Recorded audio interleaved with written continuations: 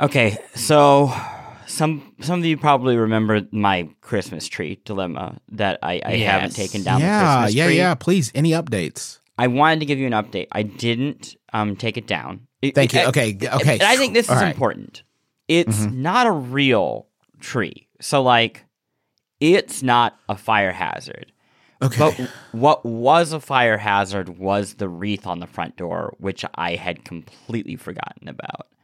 You don't use your front door often? You don't have to answer that, Chris. I'm not here to be bullied. I'm here to share the truth. I didn't say anything. I didn't say anything. So after we had this episode, it kind of came at me really fast. Like, oh no, that's probably bad. That seems like a fire hazard. And I did decide I'm going to take the wreath off the front door. And I went to do it. Did it have Spideys in it? It didn't have Spideys. The only comparison I can make is imagine like boiling a fish for like 8 hours and then letting it cool and then pulling it out and how all the skin would just like slosh right off. Do I not know what a wreath is? Yeah, I'm so confused right now. What I mean is like when I picked up I lifted the wreath off its little hanger and immediately all of the pines just everywhere, all over me. So you're saying the pines are the skin of the wreath? Yeah, I think that's right. And then like the bones are like the wood of the wood. Yeah, that makes sense, right? No. What I'm trying to say is it took so long to clean up because its guts, the wreath's like organs were just like all over my hands, all over the floor. And then I just had this vision of like a single spark. Like, I don't know, maybe the postman is like smoking a cigar or something. And then he does that. He and then like as he drops off my mail, he turns around and he's done with his cigar. So he like throws it over his shoulder and then just like my entire front of my house explodes. That's I'm dramatic. glad that incredibly likely scenario didn't happen to you, Chris. So I often worry that the sort of service workers who come to my house are going to willy-nilly throw fiery objects at it, just mindlessly. So I'm not the only one. No, you are the only one. Would you use a shop vac or?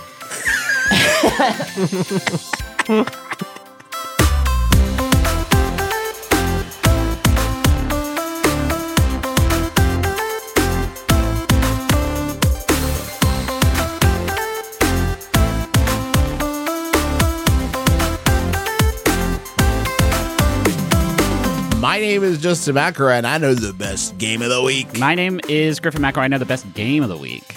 My name is Christopher Thomas Plant, and I know the best games, plural, of the week. My name is Ross Freshly, and I know the best game of the week. Welcome to the Besties, where we talk about the latest and greatest in home interactive entertainment. This is a video game club. And just by listening, you, my friend, have become a member. Special greetings to our Patreon members. Welcome. I hope you enjoy the show more than everyone else. Cool. What's that address where people can go to join? Patreon.com/thebesties. Earn my love. Buy Justin's love. Buy my love. It is You can also affordable. go to the newsletter at besties.fan, which is free. It's up to you. You don't get as much of Justin's love that way, but Yeah, you get my light. My light still reaches email subscribers. Right. It's dimmed. It is a dimmed version of my light. It is not the full. There's a veil over it. To this week, we're talking about Deep Rock Galactic Survivor. Chris Plant, what's that? Deep Rock Galactic Survivor takes the Deep Rock Galactic multiplayer adventure and says, let's make it single player, and let's make it like Vampire Survivors, and let's have you bust in rock and stone. Rock and Stone. We're back. I'm so excited. We're going to talk more about that right after this. This episode of The Besties is sponsored by Aura Frames. All right, so there are a number of people in your life that are not necessarily the most technologically savvy. I'm sure immediately names jump to your mind. Those are the sorts of people that you would say, oh, maybe they would want a digital picture room in their house, but they wouldn't necessarily be able to set it up and get it working and add new pictures and stuff like that. That is where Aura Frames comes in. It's a digital picture frame that allows you to basically upload any photos that you have directly to the frame. You don't need them to do any work. In fact, you could even set it all up before they even open the box. You have the account set up, you just have to connect it to their Wi-Fi, and once that's done, everything happens over the internet. So you can add new photos, you can do whatever you want, and it all works completely smoothly. I set it up for my grandmother, who's 95 years old. I set it up for my mom, who's 70 years old, and they both love their Aura frames, and they love seeing the pictures and new photos of the family, all being added without them having to do anything. So I'd highly recommend it. I'm really, really happy with it. And right now, you can save on the perfect gift that keeps on giving by visiting auraframes.com. For a limited time, listeners can get $20 off their best-selling frame with code BESTIES. That's AURA frames.com, promo code BESTIES. Terms and conditions apply. I've played so much of this fucking game, guys. This game, guys. This one is this is a really good one. Can I try to tell people why it's a good one of these? Yeah. Okay. So if you don't know the Vampire Survivors model, you're one person. Do we have a name for this freaking genre yet? Okay, I've heard lots of different Search action game, has that been taken? Yeah, we'll call it a search action game. I have not heard a good name of this genre yet. I know auto shooters, I guess, would be. I kind of like auto shooter. It's like an auto shooter. So you're it's one of these auto shooters. You run around. Your weapons are, and this isn't universal actually, but the weapons are firing on their own. So there's not a firing mechanism. It is you running around trying to survive increasing hordes of enemies. That is the whole thrust of these: overwhelming odds, increasing weapon power and energy and all kinds of upgrades and stuff. What makes this one really cool? There's several things, but I think the number one thing is you play as one of the classes from Deep Rock Galactic, which is a game about dwarven miners trying to kill bugs and get stones. Get gems. And once you're in the level, it's an isometric point of view, just like all these types of games are. But you are surrounded by, there's lots of like rock formations all around you, walls basically. But when you pull up to one of these walls, you automatically start digging a tunnel through it. So that's useful because, for starters, there's all kinds of gems in the walls that you can see, and you need them for upgrades. So you want to dig in to get some gold, and you can use the gold to buy more upgrades. You can also use them after a run to upgrade your abilities permanently. But the more important part of it is that it allows you to, when you're like got a horde of enemies, almost all these games, one of the central things is you'll get overwhelmed and have to try to sprint out of the group, try to find some place where you can find a little room to breathe. In Deep Rock Galactic Survivor, you dig through the walls, and that allows you to basically create like choke points and bottlenecks. You can lead enemies into, especially when you start getting like deployable weapons. Like there's a class that uses turrets, so you can lure a whole horde of enemies are after you. You dig into where you see a little crevice or place that you can stand, and they will all pile into this hole with you. Except you've set up all these turrets and stuffs to hopefully stand your ground and mow them down. It also allows you to, if you're overwhelmed, make a hasty exit when you need. Yeah, on that point in particular, the best moments I've had with this game are I see this enormous crowd chasing after me. I'm totally cornered. I've got nowhere to go. And I'm waiting because the AI in this game, and this is actually a good thing, the AI in this game is very stupid. Like they will follow you pretty much as straight a line as they can possibly follow you.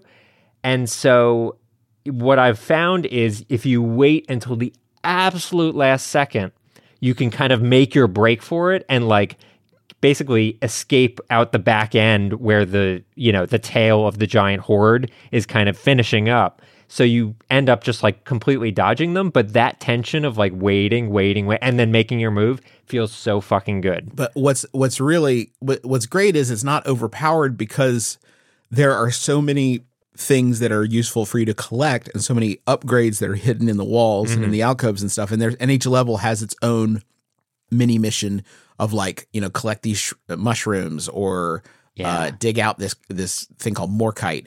And so it's constantly tempting you to do dumb stuff. Yeah. Like it's constantly, hey, I mean, I know you're pretty safe over here. This is working pretty good and you're mowing down the enemies, but like, you should probably go over and go get those pearls. I know you need pearls, right? And these are, it's level based, which is a lot of these aren't. This is like a 5 levels in increasing difficulty. The last 5th level ends with a big fight versus a big creature that is kind of immune to walls. Basically, it can leap great distances and kill you pretty quickly. Yeah, I think it also benefits from the levels themselves having boundaries, and they're procedurally generated as far as I can tell, so you don't know where those boundaries are always going to be. And with that, what you're talking about, Fresh, of, wait till the last second and dig a hole and then sneak out like right behind them, that is great as long as you haven't already spent a ton of time digging. You kind of have to be strategic about how often and where you dig, because you can end up creating too many paths that give the enemy an opportunity. Yes. Or if you're not paying attention to the map, you dig yourself a hole like what Fresh is saying, and you're like, perfect, and now I sneak out the back. And then you sneak out the back only to find out that you are on a little tiny peninsula that is about to be swarmed by thousands of hungry bugs. There's a degree of strategy here that I just did not feel when I played the original Vampire Survivors. And maybe that's changed, as that game's been updated so many times. But I really felt like, and this is probably fake, but I really felt like it was my skill that was doing this, and not just some arbitrary. Oh yeah, upgrade. 100%. I think this game exchanges, and it honestly, guys, it hasn't clicked with me, I think, as much as it has for y'all for this reason. I think it accomplishes a lot with this like mining, burrowing, tunneling, routing sort of mechanic that I don't know that I've seen in a game like this before. But I think in exchange, it loses a little bit of the overwhelming synergy sort of focus. Whereas like in Vampire Survivors, it's very much about like, okay, this time I'm going all area of effect things, and I'll pick up this item that boosts that, and this item that advances this one. Like, it feels less about sort of on-the-ground build crafting. Or maybe this gets better as you sort of progress through the game, because there is a ton of stuff you unlock as you go. I wanted to address that in particular, because my experience with this game is actually similar to what you're talking about early on. I don't think the onboarding for this game is very good, and there's a few reasons why. I think the early classes in particular don't, like the first 2 classes you unlock specifically, there's something about the feel of it where all the weapons are auto-firing, which is pretty normal for this, but unlike Vampire Survivors, you're not getting this like constant hail of gunfire, and it kind of loses a little bit of the like grippiness to it. The other issue that I ran into is you really can't succeed with these classes until you unlock, I think they're called like weapon mods or something. And the only way to unlock a weapon mod is to level up a single weapon up to level 12. Yeah. And you kind of burn or run getting a weapon up to level 12 so that future runs will have weapon mods. And that's not a good experience. Really, it should just be, you get a weapon to 6, you get a mod. You get it to 12, you get a mod. It's just like too many layers of unlocking before you start feeling powerful. I mean, yeah, it's not that hard to do, though. It's I mean, not hard. It just feels like a little bit wasting. Like, I felt like I was wasting time. I got to burn a run. Wait, you're wasting. Okay, so this is all right. That's so suspicious, though, because this is a video game that you're playing. It's like not wasting. It is wasting time. It's all wasting time. It's a video game. You know what we're talking about, right? We talked about it a lot last week with Final Fantasy. The idea that there's these open world areas that feel like genuinely like I'm just burning time getting through them. And that exists in video games, too. You can feel productive or not productive depending on how the game is built. I know what you mean, because that was my number one complaint, big time, about Vampire Survivors. For me, I didn't mind this. So I completely agree with Griffin. Like, it's there. And for some folks, it's going to be a problem. I didn't mind it because in the first couple hours, I was so interested in learning about, like, the burrowing techniques that worrying about guns and builds and all that stuff just wasn't really where my head was at, and I was fine. And by the time I really was like mega upgraded and starting to actually have to think about my classes, because there are multiple classes some that start with a focus on drones and sentries, some that are more like basically you have to aim your weapon, so like really heavy artillery, but they only fire in one reliable way, and you can kind of like start creating for each those, of those the subclasses, before you even start. And I found myself like having a lot more fun with that later. There are also more levels as you go, and those levels like add little twists. So there's one earlier on that is lava, and that means like certain parts of the ground and the stone that you crash through, you can go through it, but it's going to damage you. There's another one later on where it's thorns, and half the thorns are like basically like dried out and desiccated, and you can carve through them pretty easily. But then there are red thorns that you can't carve through at all. So you end up having a situation where like some of the walls are kind of rebuilding themselves, or some of the walls you just can't get through, and it's changing how you think about moving through the environment. The subclasses also, just to touch on, like you have the 4 basic ones, and the subclasses really change how you play. Like, for example, the gunner has one called Juggernaut, and Juggernaut's got the highest health, and it's got this thing where if you get hit, your damage gets a 10% bump, and that stacks up to 5 times, but it's on a timer. So basically, you want to get hit enough to keep your damage multiplier really high. So you're like you're trying to balance that, like trying to keep a track of like how long has it been since I get hit. I don't want to lose my 5 damage stack, so I want to keep getting dinged so I can keep the damage on. And then there are other upgrades that go with that like cause a like firebomb to go off when you get hit. Or so that is a case where it's like this time I'm going in heavy on defense, right? Because I know I'm going to have to take a lot of damage to keep the multiplier the multiplier up. Yeah, I've played a lot of these. We'll call them auto shooters. I like that. And it feels like thus far, the ones that I've played have been like Halls of Torment, probably my favorite out of all of these. But all of them have changed the Vampire Survivals model maybe like 10 or 20%. They do not fully like reimagine how this game could work. This game in particular is like a pretty dramatic change to the format, such that it feels like a really new experience, which again, I think will appeal to some people and not. I think after it took me about 5 hours to like have a successful run and like actually finish a run. And after that happened, I was like, okay, I have the whole loop. I understand it now. It feels good now. It did take a while before it got there, but now that it's there, I'm pretty on board with it. I will say, if you're maybe on the fence a little bit, this is early access, and they have said that there is going to be more of everything when they get to the 1.0 release, which is 6 to 12 months. And I will say that to me, it is really so much very exciting. It's. I will say this though, after playing 8 hours, there's only 3 levels, and each level that has like multiple hazard difficulties, and I am still getting new weapons. I just got a throwing axe that I have to that will automatically return to you, which is a lot of fun. But like I'm still unlocking stuff, but it needs more. It needs more of everything to really be able to stand with some of these. It's also like it's cheap, right? It's like $10. It's $10. Which all of these games are pretty reasonable. I don't know if that's because like Vampire Survivors set this insane price point like rubric for all of them to follow. But for $10, this is a total fucking steal. Like I will say also a huge that I have never seen in one of these. The character is talking while you're playing. Yeah, and I will say there's a lot of barks. You also is have it the character, or is it like your manager that's like telling you get the like, manager that's talking like when you enter a level, and will give you some updates like hurry up miner, there's I forgot to mention one of the key things. The level gets harder the longer you take to do it.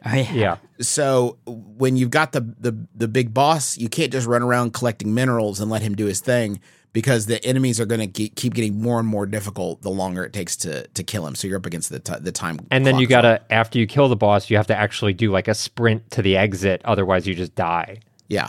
But your miner does talk about like upgrades and stuff that they get. There's not enough of them, you hear them repeated, but there's also, you can press the Y button on to just shout about Rock and Stone, which thank you. Very important. Thank you so much for that. Putting it on the front of the controller is so wild. Like, you're not using the buttons, so I get it, but like, it is the most prominent, pointless button I've ever seen in a video game.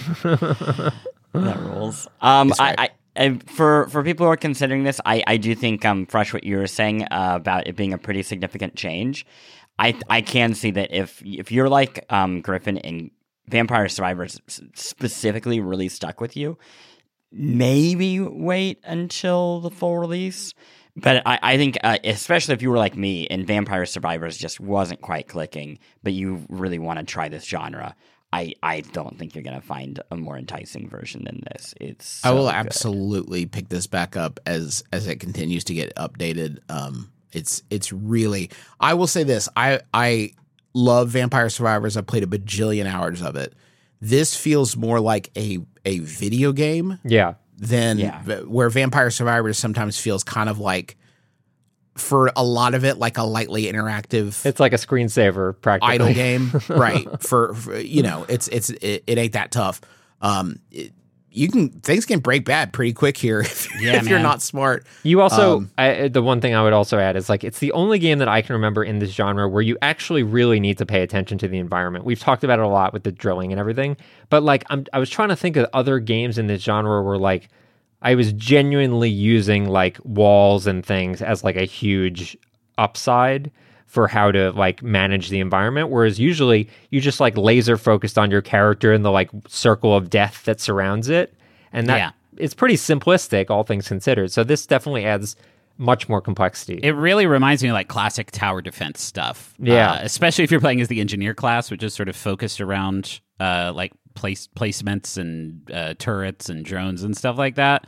Because you can just burrow yourself a long tunnel and drop a bunch of turrets along the way and then just sort of just chill. Yeah, it felt really good. Yeah, great. I am very excited to talk about the next game we're about to talk about. Yes. Well, so let's take a break then. Thank you. Well, there's no sense in waiting. Y'all, you already know how much I love our sponsor of the week, Rocket Money. They make it so easy to get your personal finances on track, and especially stop worrying about all these subscriptions that you have that you don't necessarily need. Keep the ones you want, get rid of the rest. Here's how it works. Rocket Money is a personal finance app that finds and cancels your unwanted subscriptions, monitors your spending, and helps lower your bills. They'll even try to get you a refund for the last couple months of wasted money and negotiate to lower your bills for you by up to 20%. All you have to do is take a picture of your bill, and Rocket Money takes care of the rest. That might sound too good to be true. I have tried it myself on multiple different monthly payments I have, and it's worked, which is incredible and so much easier than getting on the phone with all these companies and trying to wrangle this yourself. Rocket Money has over 5 million users and has helped save its members an average of $720 a year, with over $500 million in canceled subscriptions. So, cancel your unwanted subscriptions by going to rocketmoney.com/besties. That's rocketmoney.com/besties. rocketmoney.com/besties. You go get a phone. You just want a phone, talk to your friends and family. You're not asking so much. Then you get these contracts and you get ripped off because they've got all this fine print, little details, and all of a sudden they're sucking money out of your pocket like some sort of digital leech. You know, the contract may sound good up front, but there's always some sort of catch. You know who's not going to do that to you? Not going to pull that nonsense? Mint Mobile. Their wireless plans, there is no catch. $15 a month when you purchase a 3-month plan. Mint Mobile's secret sauce is that they cut out the cost of retail stores and pass those savings directly on to you. You want to pay hundreds of dollars for, like literal hundreds of dollars for your wireless plan? Or do you want to have a nice, easy solution, save some, put the bucks back in your pocket, pay $15 a month, say bye to your overpriced wireless plan's jaw-dropping monthly bills, the unexpected overages? Sound familiar? To get this new customer offer and get your new 3-month unlimited wireless plan for just $15 a month, go to mintmobile.com/besties. That's mintmobile.com/besties. Cut your wireless bill to $15 a month at mintmobile.com/besties. Additional taxes, fees, and restrictions apply. See Mint Mobile for details. I bought Balatro yesterday. Am I saying it right? I don't think anybody knows how to say it right. I think even the developer has said, I don't know if this is apocryphal. Just has said that freestyle. they don't know how it's pronounced. That's cool. I bought it yesterday, and I played it, I think, all day. And I just realized it's on Switch. I had it on Steam Deck, and then I realized it was on Switch, which I prefer to play. So I just bought it a second time on Switch to have as sort of my off-court buddy. I am all in, pun intended, on Balatro. I've never seen a game. This is a weird one. This is one where like suddenly I was getting this game from like 6 different angles, like 6 different vectors of people like, you have to play Balatro. There was a time when like I was playing Deep Rock Galactic Survivor and like I saw like my friends' notifications on Steam, like 3 different people like, hey, this person's playing Balatro. Now this person is. Hey, somebody else is playing Balatro. Who wants to describe how it works? Griffin, you got that? Sure, I'll take a swing at it. So it is a deck-building poker roguelike. The main mechanic of it is that you have a hand. I think it starts off with 8 cards, and you have to build poker hands out of those up to a max of 5 cards, because that's how poker works. The better hand that you play, the more chips that hand is going to earn when you play it. There is also a multiplier associated with each hand. So if you just play, high card, it's just going to give you like 10 chips or something like that. If you play a straight flush, it'll give you like 100 chips and a 10 times multiplier. And the point of the game is that each round you have basically what they call a blind, which is the score you have to beat in a certain number of played hands. You also have a discard function to help you build those hands, but you only get a certain number of those too, right? So you take a look at your hand, you say, oh, I'm pretty close to a flush. I'll get rid of the cards that aren't a flush. Oh, okay, I got the flush. I'll play the flush and get my chips and my multiplier. That is the basic sort of mechanic. On top of that, there's like 8 or 9 layers of like deck building strategy that goes into it, the main hook of which are jokers. You can have up to 5 jokers in your sort of inventory at a time. These aren't cards that you play. They are cards that sort of modify the hands that you play or the cash that you earn. There's a shop that you can spend that cash in that lets you buy new jokers and new cards and other stuff like that. Those jokers, there's like a blue million of them.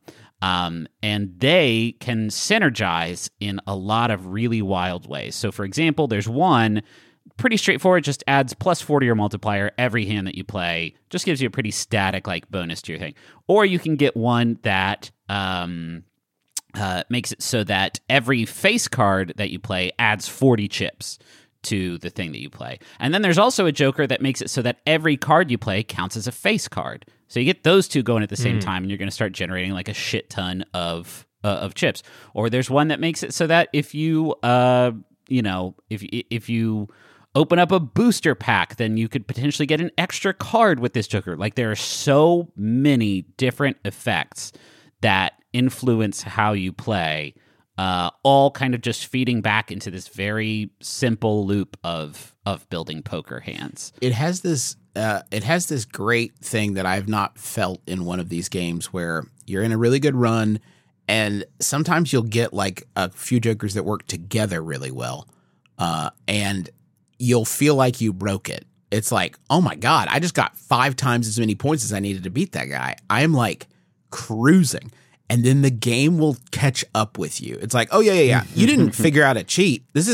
You're doing it as intended. It's just now you have to do something else because your 30,000 points that you were so excited about a couple rounds ago, it's not enough to cut it. So you better come up with another strategy quick. That said, you can't definitely fucking crack this game wide. Last night I had a run where I had a card that made every card count as a face card. Every played face card turns into a gold card, which gives you extra cash at the end of the round. And then a card that sort of gets rid of the special effects on the cards that you play and adds a permanent like times multiplier to your multiplier, so that by the end of the game, every hand that I played was like times 100 multiplier, and I was in like the 6 digits, just destroying the entire game, and I breezed through that run, which is like absolutely my shit in a roguelike like this. And I will say I've also lost many runs following that one, trying to rebuild the glory of that one. But you can't lean on, you get these things called planet cards, which boost the like score that you earn for each hand. So there's one for each different hand. So Jupiter, for example, if you play that, it permanently increases the score that you get from playing a flush. So then you're like, all right, I'm going hard on flushes, gonna just chase flushes as much as I can, and then you will miss one flush and be completely boned. Or you get. There's a lot of times where you think, well, God, I've got a full house. I mean, I've got 4 of a kind. That's pretty common. I got a straight flush to the ace. Yeah. That'll happen. And you play it, it's like, what the hell? I got more points from the 2 pair that I played. Well, yeah, you leveled up the 2 pair, and your heart is actually a diamond, and it counts as double. And it's like the hands of poker pretty quickly it is not as important as you might think. Let me ask you. I haven't played this yet. I'm looking forward to playing it. It sounds extremely my shit. Is there a between games sort of meta game at play where you're like unlocking features as you complete runs, things like that? Yes. So there are different decks, and that basically all that means is you will have like a small bonus to start out. So I think the deck you start out with is the red deck, and all that means is that you get 1 extra discard per round. Got it. But then those decks also get very wild, where there's one where you can hold an extra Joker card. You can hold 6 Joker cards, but you get 1 less hand per thing. There's also like interest. So if you don't spend your money between rounds, you will accrue more. Or there's a deck that makes it so that you get money for each hand and discard that you didn't play in each round. So there's lots of stuff like that. There's also basically achievements that you earn, and those achievements can be things like, play an entire game without playing a 3 of a kind or without playing a flush. And for each one of those that you beat, you unlock a new Joker to that you will start seeing in your runs. Got it. Again, I want to look up the exact number of Jokers because it is obscene. There are so many of them. So yeah, there is a shit ton of stuff. They also all look really cool. Like a lot of the Jokers, as you start to get into weirder and weirder ones, there's one that looks like a business card. There's one that look like any kind of card you can think of, like movie tickets, whatever. They all have a really cool style. And also, I tell you what's really surprised me about this, and Plant, you kind of touched on it. It tells you basically what's going on, but it throws concepts at you with like not a lot of setup. Like the idea, like I started encountering mentions of planet cards before I had any idea what a planet card is. It throws a lot at you.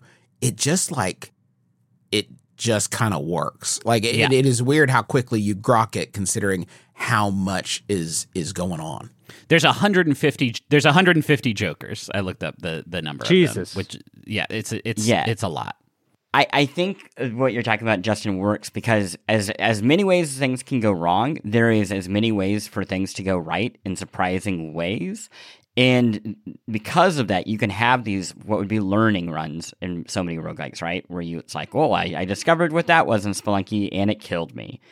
But here, while I was learning about, the tarot cards or the planets, I would stumble into really good runs without even knowing yet how the game works, and then learning from that. So an example, and unlocking shit as you like. Even if you have a failed run, you can still unlock like 4 or 5 Jokers, just from goofing around. So like I had a run where the logic to me seemed like, oh, I want to store aces and clubs in my hand. When I want to like play hearts and diamonds, and then if I store clubs and aces, if I only have clubs and aces in my hand, I have these Joker cards that give me a multiplier for everything, right? And then I kind of accidentally stumbled and picked a completely opposite, it seemed to me at the time, Joker card, which added a multiplier whenever I spent a club or a spade. And what I realized was, oh, wow, now no matter what I put down, I'm in great shape. I can create a scenario where I am playing all these hearts and diamonds, and that is one strategy. But then once I've stored up all these spades, I can then play a flush. Each one of those cards is its own multiplier, and then I explode with more points from a completely different strategy. And I feel like so often in roguelikes, it's like if you divert from what seems like the obvious strategy, you're just immediately doomed. And here, again, there's just so much room for creativity that things that seem like they would be in conflict are actually in harmony. I think the thing that works so well for this game for me is having to balance greed in terms of setting up that incredible synergy. You can get it to a point where you have a Joker that just gives you 200 chips, and then you have a Joker that adds 10 to the multiplier, and then you have a Joker that multiplies the multiplier times 3, and then you could just play high card 2 and win the round because you are just getting so much shit from your Jokers that it can just carry you all the way through the game. But it is also sometimes you'll see a Joker in the shop where it's okay, that's not building to that dream synergy, but it's going to give me a little bit more consistency maybe as I build towards it. Or it's going to generate more cash flow for me to have more money to spend in the shop. Or, it is going to set me up for a more conservative run. And having to kind of balance that out is such a fascinating wrinkle in this genre. I think beaten 3 or 4 runs now. I am obsessed with this game, and I don't think I've even unlocked 10% of the stuff that there is to see. So I'm thrilled that it's I don't know, it came out of nowhere. Do you guys know why it's called that? No. I haven't played this game, but since I haven't played it, at least I can contribute something. In ancient Rome, a Balatro was a professional jester or buffoon. Balatrones were paid for their jests, and the tables of the wealthy were generally open to them for the sake of the amusement they offered. Okay. There you go. Great. Old-timey jester. All right. Thank you. This game sounds dope. I'm definitely it's fucking Russ. You're gonna lose your mind when you get into it. It's absolutely unreal. It feels dangerous. The second I finish my first run and every run after that, my first thought is, well, I'm gonna try one more. I think I can do better than that. I see what went wrong there. I remember when Plant mentioned it, and it sounded cool, but it's also poker roguelike. And I looked at it on Steam, and I was expecting maybe 300 reviews or something. And when I looked at it, it had 8,000 reviews, and now it's sitting at almost 10,000 reviews at 97% on Steam. It is becoming kind of a thing, which is really exciting because it came out of nowhere for me. I did want to mention, because this is kind of a subgenre at this point. It's not really Solitarica, or what's the other one that you mentioned? Sword and Poker? Was that? Yeah, that's what I thought it might have been yeah. It's not really it's not a role-playing game. It sounds like a poker game, but with variables that make it. Well, it's not even a poker game, really, right? It's it's about the math and the meta of building out a deck that is working together, and less about with an RPG. They in Solitarica or whatever, you have these where you can spend currency to upgrade. And this is not when you're in the shop, you're not just spending coins to get better. You're having to make really deliberate choices about what kind of run you're going to have. It's part of the meta. It's not all good stuff. What you're talking about it sounds more like Slay the Spire. No? Yeah. Yes. The Slayer is a better, but this is deeper in a way, right? There's the variables that you're adding on here are so much bigger and more consequential than any card or upgrade you could get in Slay the Spire, because one thing can change, can pull everything together in a way that makes you unstoppable. Right. That sounds awesome. Play Balatro. I have one complaint about Balatro. I do have to mention sometimes, and this is maybe this is just luck of the draw or whatever, but you do have to kind of have a concept for your deck, for what you're building. You have to have an idea of what you're doing, and that can happen as you play.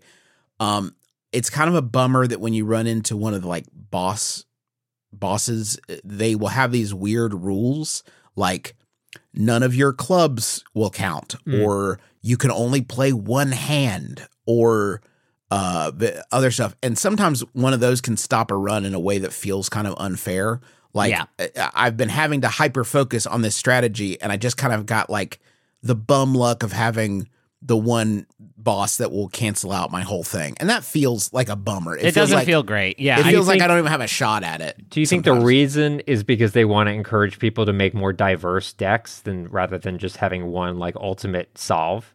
Well, the counter for it is that when you start a new, the sort of rounds of the game are called antes. When you start an ante, there's 3 like matches that you're going to do. There's the small blind, the big blind, and the boss blind, and you can see all the rules for the 3 of them as you start into the ante. So the idea is, I think you like look at what the boss blind is, and if it says something like, hearts won't count, maybe you look at your heart-based jokers and think like, okay, I've got two rounds here to try and shift things just to try and survive. There are also some cards that you will unlock that will allow you to like change the boss blind or nullify it in you also have the option to skip blinds. I don't know why you would do that. Yeah, so you can get sort of, if you don't want to play a blind, you can just skip it. You won't get the cash for doing that, but you can get these things called tags, which are like little bonuses, and they can be pretty good. They can be all right. I don't think I've ever done it once. It seems like maybe that's a bit of an advanced strategy. Maybe you would do that if you feel like, oh, there's no way I would be able to handle this blind that they're throwing at me. Or, well, I think more if you get in that situation, you're probably fucked because you can't skip the boss blind. But I think the idea is more like if you are sitting pretty cash wise and you don't necessarily need like you are not so reliant on the shop. Maybe you can get these other sort of additional benefits that are a bit outside the purview of the other upgrades that you can explore. Cool. No, this game sounds dope. I'm gonna check it out. We have some reader mail, including maybe the longest letter I've ever gotten as part of reader mail, but I think it's worth reading because I found it really interesting. This letter was in the newsletter. It comes from Josh Schoenbachler. I thought I would provide some context as a game developer who previously worked on an online live service game. This is regarding specifically Helldivers 2. We had that conversation last week about the fact that like the servers weren't running and whether there was an excuse for why the servers weren't running or versus not, and that discussion. Okay. First, just because the game is published by PlayStation doesn't mean they got a shitload of money from them / funded the servers. They probably had a funding agreement of some sort, but it's not a blank check. This game is cross-platform, which means they aren't using PlayStation servers. They are likely using a cloud service like Amazon Web Services. That gets super expensive, and when you're launching a game, you have to talk about capacity and peak users. The fact that they planned for 200,000 peak users when the first game was only around 6,000, in my opinion, is quite ambitious, 30 times higher than the previous peak. If Sony is only subsidizing server costs, this is still an independent developer, so any extra costs they have to put up are putting the company more at risk. Second, the engine that they're working on was the same one they previously built games in, but it is a really bad game engine. This is the opinion of the writer. That was discontinued 5 years ago due to how bad it was. Their engine choices are ultimately their choice, so I know it can be hard not to fault them, but knowledge of an engine sometimes trumps the usability of newer ones. That's certainly true. People are already trained up in an engine. That being said, they've stated that their backend code for server management login wasn't scalable at that size, meaning the 700,000 users they were getting. And they were running into technical limits with the servers they were using. So there is a bit more to it than just buy more servers or increase the server number to 200,000 to 1 million, for example. Sorry for going on a rant here. I know the point that we were making was ultimately being pro-consumer, and I very much share that sentiment, but I've seen a lot of frustrating discourse around this game where people don't really understand the intricacies of the situation or just straight up have no sympathy for the dev team or fully fault them. Not saying that's your opinion. I think they are truly suffering from success, but are doing a fantastic job of patching the game and fixing up the experience so as many people can play it as possible. And for what it's worth, this is an afternote from me, Russ Frushtick. The game works great now. I have not run into any server issues. Not saying that like a patch won't come out and break the whole thing again, but thus far over the course of like the last 5 days, it's been running really, really well. Anyway, I read all that mostly just to like provide some context from someone who's actually worked in this space. and can give some insight into like how these sorts of things happen. It is interesting. I can't think of another game that has over succeeded, like past its expectations that anybody would have expected as much as this one. Maybe Baldur's Gate 3, but that's not so much a that doesn't have online multiplayer servers. Yeah, and even they weren't able to keep the save cloud stuff working. For Baldur's Gate 3. So fair. They even ran into it. I think they've handled it marvelously. I mean, just since we recorded, I think one of the studio leads came out and was like, don't buy it if it's like all the money you got. Like, don't spend all your money on it. Just wait till it's working better. I hate the idea that people are buying it if they can't play it. Which like I'm sympathetic to all that, and I'm sure that everyone on there is like, busting their humps to make it playable. They actually said there were only 4 people on the engineering team specifically charged with like ensuring server cap. Mm-hmm. It's a very small relatively small studio, and it was 4 people like nonstop days and nights, basically getting. They've had a rough one. Yeah. I mean, hopefully the bonus comes their way for sure. Absolutely. I do just want to mention that like the people that bought it had to do difficult jobs to earn their money as well. Yeah, right? no, I'm just saying. So it's like I think it's impressive that they were able to fix the issue so quickly as well. For sure, 100%, 100%. I just never want to get to a point where I have seen throughout. I've been doing this for a long time, and it is weird to me the regularity with which people who play games will be upset about a practice or a situation. And then eventually it just becomes de rigueur and no one's like throwing their hands up about it anymore, which is like absolutely fine. I just want to keep highlighting that like if you buy something, you should be able to play it when you buy it. I think that makes sense. We have people who have done early access like build ups for this reason, right? To prevent a situation like this. Yes, I think what the letter is getting at is that things are complicated. I actually think people are getting better. I don't think anybody like, again, with like a Call of Duty, I don't think you see nearly the apologies on either side. Oh, 100%. I think this is my hope is that the audience in general is becoming more aware of what to expect. I agree with you. I'm not saying. I think empathy should go both ways to some extent. Yeah, for sure. I think that's a good and I am way more willing to extend that empathy towards an independent studio than I am like, I don't know, like Blizzard when Diablo 4 launches and has server issues. It's like, really, guys? You should, I understand that there's issues there too, but this is the 4th fucking Diablo game at the very least that y'all have made. You should.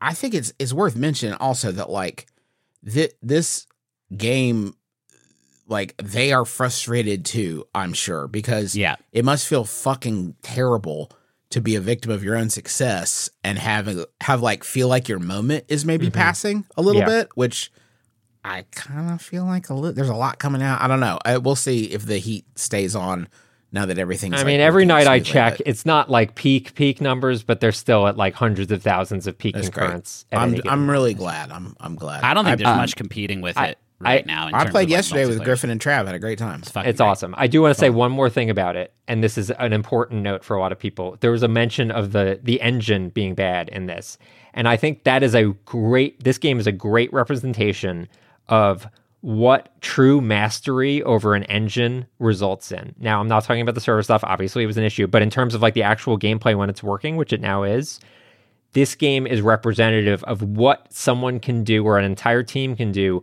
when they know an engine inside and out. And holy shit, this game looks gorgeous, is fucking fun as hell, has all sorts of crazy shit going on, runs very smoothly. And so even though it is a discontinued engine, it fucking cruises. It's built in Autodesk Stingray, once called BitSquid, which I've never heard of before. Yeah. Okay, we got one more question here. This one is from Will. Hello, besties. I have been granted the green light to teach a video game class in my school. It meets for 13 weeks for 1 hour a week, and it's called Video Game Genre Study, Platformers. where I get to teach them all about 2D and 3D platformers by playing through the sum of the games. I have my Switch and PS5 to work with. What games and series do I teach them? I'm thinking the Mario series, Mega Man series, and Sonic series would be included, but what games specifically should I include to be representative? What do y'all think? If you were teaching a course on platformers, what would you focus on? I would focus on Super Meat Boy. I was going to say Super Meat Boy also. Because I feel like it's because of the distillation of it, right? You see exactly the component. It is as bare bones as it needs to be to get across the ideas. And I think that would, if I was teaching something that, like, I feel like the elements of it, the structure of it would be a lot easier to unearth with Super Meat Boy because it is so mechanical. It is like just you versus the level. I would also recommend I Wanna Maker, which is the like God, that sounds so much worse. It's like the Mario Maker version of I Wanna Be the Guy, which is a very basic but exciting and difficult, like very classic platformer. And I think having a way for people to actually create their own platforming levels is kind of key if you're wanting to dig into that. I think you could also use something like Little Big Planet, but a 2D, again, very retro platform maker is probably going to be much easier. You could also do Super Mario Maker, but like I imagine Super Mario's already going to have a pretty cushy place in any curriculum. It would be really interesting, I think, to teach your way through Super Mario 64 and then go to Odyssey and see like the ways we've like learned how to deal with being in 3D space better. Because 64 is great, you know, but it's obviously contending with a lot of like how little we understood about moving around in the 3D space at that point. Mm-hmm. I think Celeste should be in consideration just for being maybe the most mechanically like tight and satisfying 2D platformer ever made. I would definitely push for that one. And then you get into stuff like what sort of side stuff, like do you want to get into the 2D platformer search action genre of a Super Metroid or a, you know... my immediate thought was Ori and the Blind Forest, I think is a really great representation of both platforming and light combat and how powers sort of evolve a platform experience. There's a ton of ways you can kind of go with it. Sounds like a cool class. Yeah, I'd take it. We have any honorable mentions to talk about? I've been playing Elden Ring again after watching the Shadow of the Erdtree trailer. I realized I haven't really played it since launch, which was 2 years ago. I think. Was it 2 years Almost ago? Exactly 2 years ago, yeah. 2 years ago. And yeah, I figured, it'll take me a while to get through Elden Ring if I just sort of play it a little bit here and there, which I'm sort of planning on doing. The DLC appears to be like, you have to be pretty far into the game to even access it, as is sort of usually the case with Soul stuff. And, when this drops in June, I don't know that I'm going to feel like, sitting down and powering through, 30 or 40 hours or whatever just to get to the DLC stuff. If you have a leveled character, maybe you have like a new game plus, but the save is very early, I think you could probably get to the point of where the DLC is in about an hour.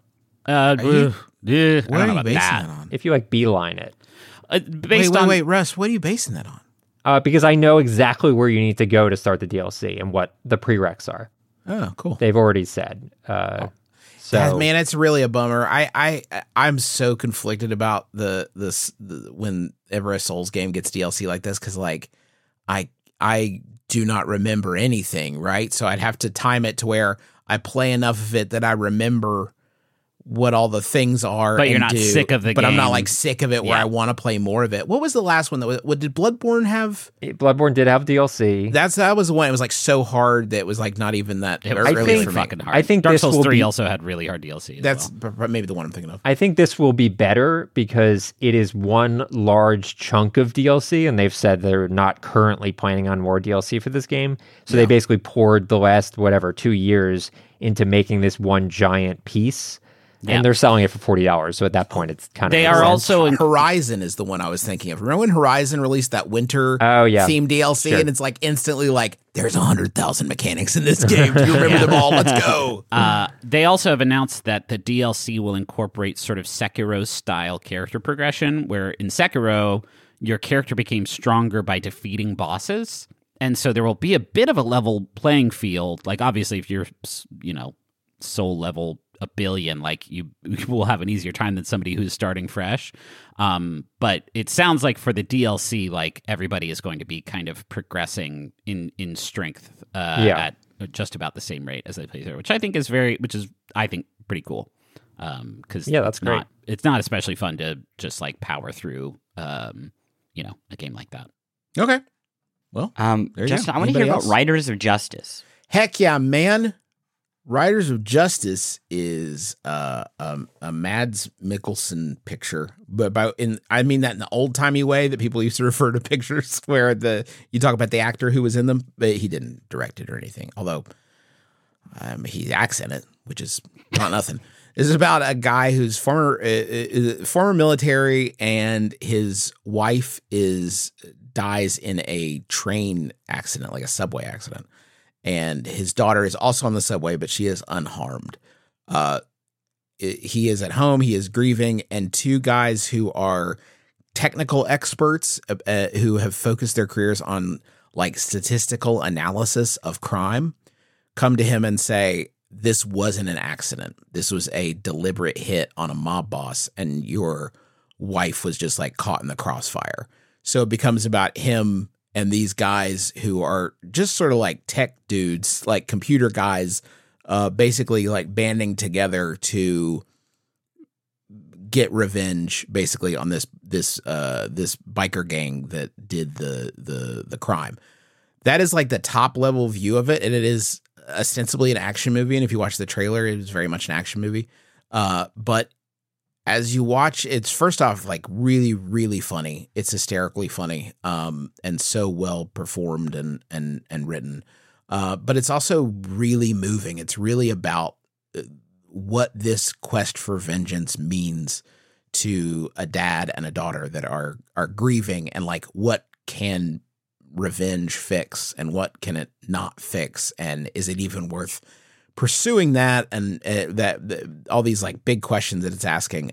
It is not in English. You can listen to it with English VO, I guess, but I would not recommend it because Mads Mikkelsen is a good actor, and the other people in it are good actors too. So you should probably just hear the acting they did and read the words. I thought he was from Chicago. No, no, actually he is not. Anders Thomas Jensen is the writer and director of this movie. I've never seen anything else he has made because he doesn't make English movies, and I am a huge English stan. He wrote the screenplay for The Dark Tower, so we don't love that. Yeah, we don't feel great about that. But this is way better. Yeah, that's a tough assignment. Like that's tough. That's tough. There's a lot of things to it out there. Yeah, I love this current era of Mads films where he seems to do things that would be direct to video in the US, but then makes them in his actual country, and they're like infinitely better and richer and more thoughtful, but then end up on a streaming service with a box cover that looks like a generic direct to video. It looks like a as they call them, geezer teasers. It looks like a geezer teaser. Looks like Bruce Willis is going to come in for the first 5 minutes and be like, "Here's your mission. I'm going to leave till the end."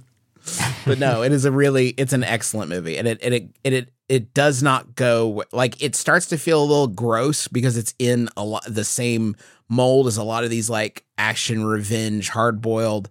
It's so much more than it seems like it is. That rules. Cool. Riders of Justice. I saw it. I think it's on. I don't know, about on Apple Store. I think. I think it looks on Hulu. It's on Hulu. Sorry, it's on Hulu. I'm still working my way through Like a Dragon: Infinite Wealth. I think I'm getting pretty close to the end of How's it going over there? I love Where this you game at? so no much. spoilers. Yeah, I'm not going to spoil anything. I really, really adore this game. It really is like 4 games in one. 2 of them are full just Yakuza games. There's an argument for you literally do the entire game all over again with this game, which could be a diss, but for me has just been a delight. I really want to do a spoiler episode about this sometime down the line. Maybe we can figure that out. The other thing that I have really, really, really enjoyed, and I really want all 3 of you to check this out, on Crunchyroll, it's a show called, I wish I knew how to pronounce it, Frieren, or it's Frieren, and it's Frieren Beyond Journey's End. And it is about a spellcaster mage who, in the first episode, has completed the 10-year quest and is like departing from her group. And then by the end of the episode, this is not a spoiler because the rest of the series builds on this, a chunk of that group is dead because so much time has passed, because she can live for so much longer than any, human. So the story is really about her kind of living this very unusual life where time means nothing to her and everything to everyone she meets. And large chunks of time can just kind of like fade away between episodes. And it's wild. It's such a cool idea to make a show that is not about adventuring, but is about time. And I mean, it really is, oh my gosh, Ozymandias, the TV show, of how whatever deeds you do, whatever the most important thing was, can become so completely irrelevant once you're gone. And yeah, it's fantastic. And it's Heck yeah, man. I can't wait to fire this shit up. You know me so well. Hell yeah, dude. Hell yeah, dude. Okay, also, there's just there are some sick action sequences. There's some really... Oh, but they won't matter once we're all dead. Fuck!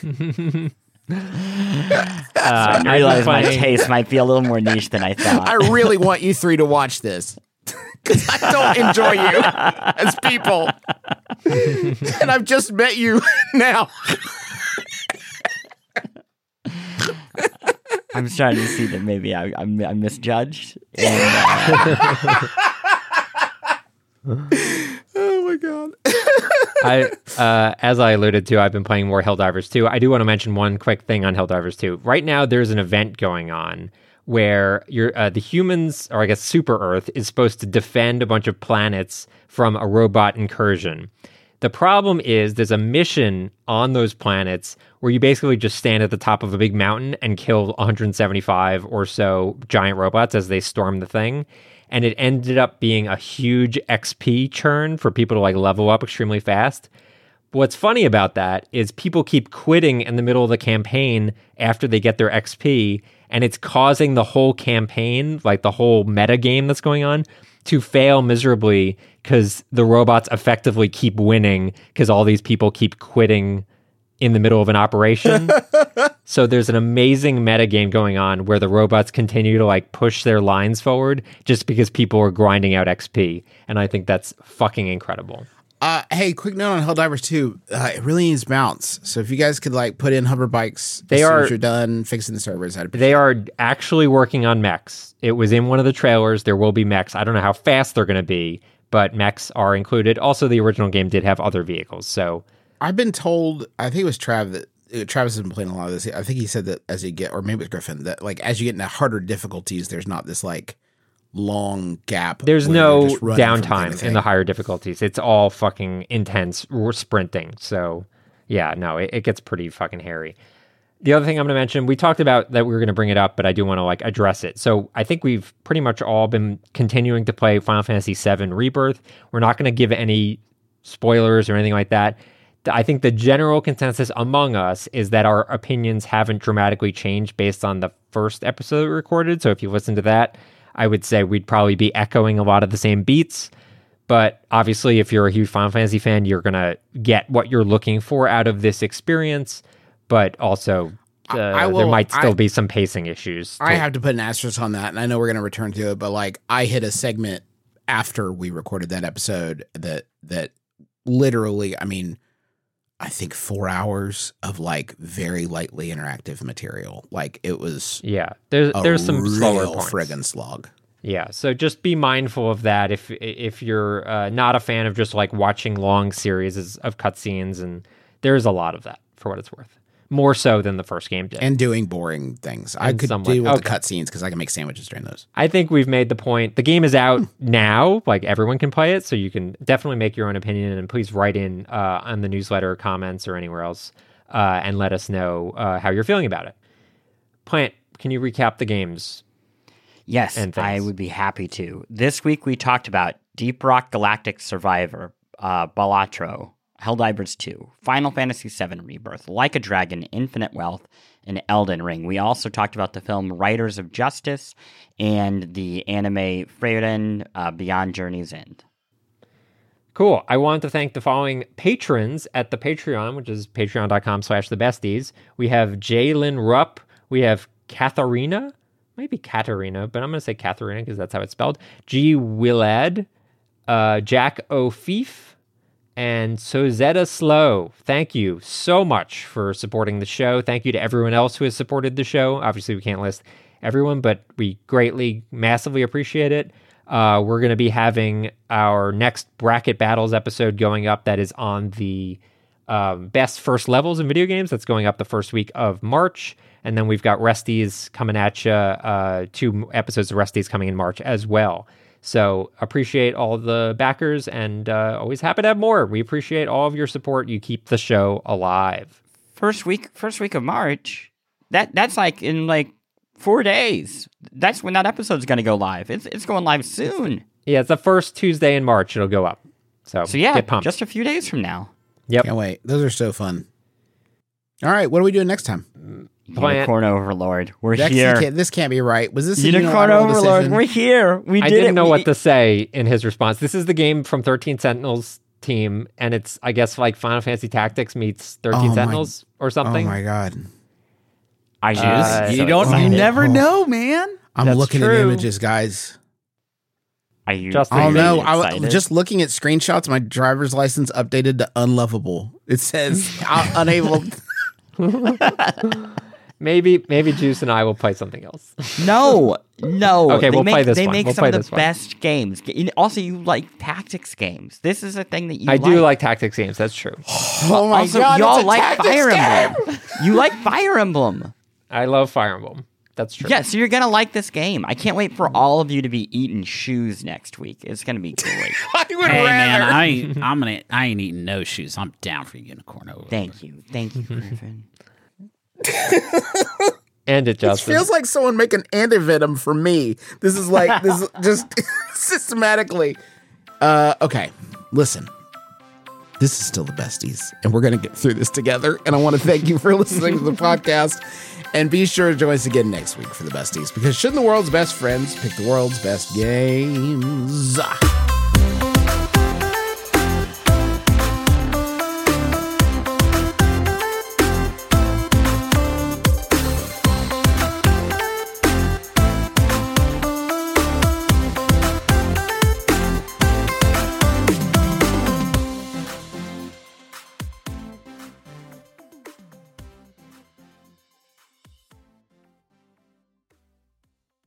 Besties!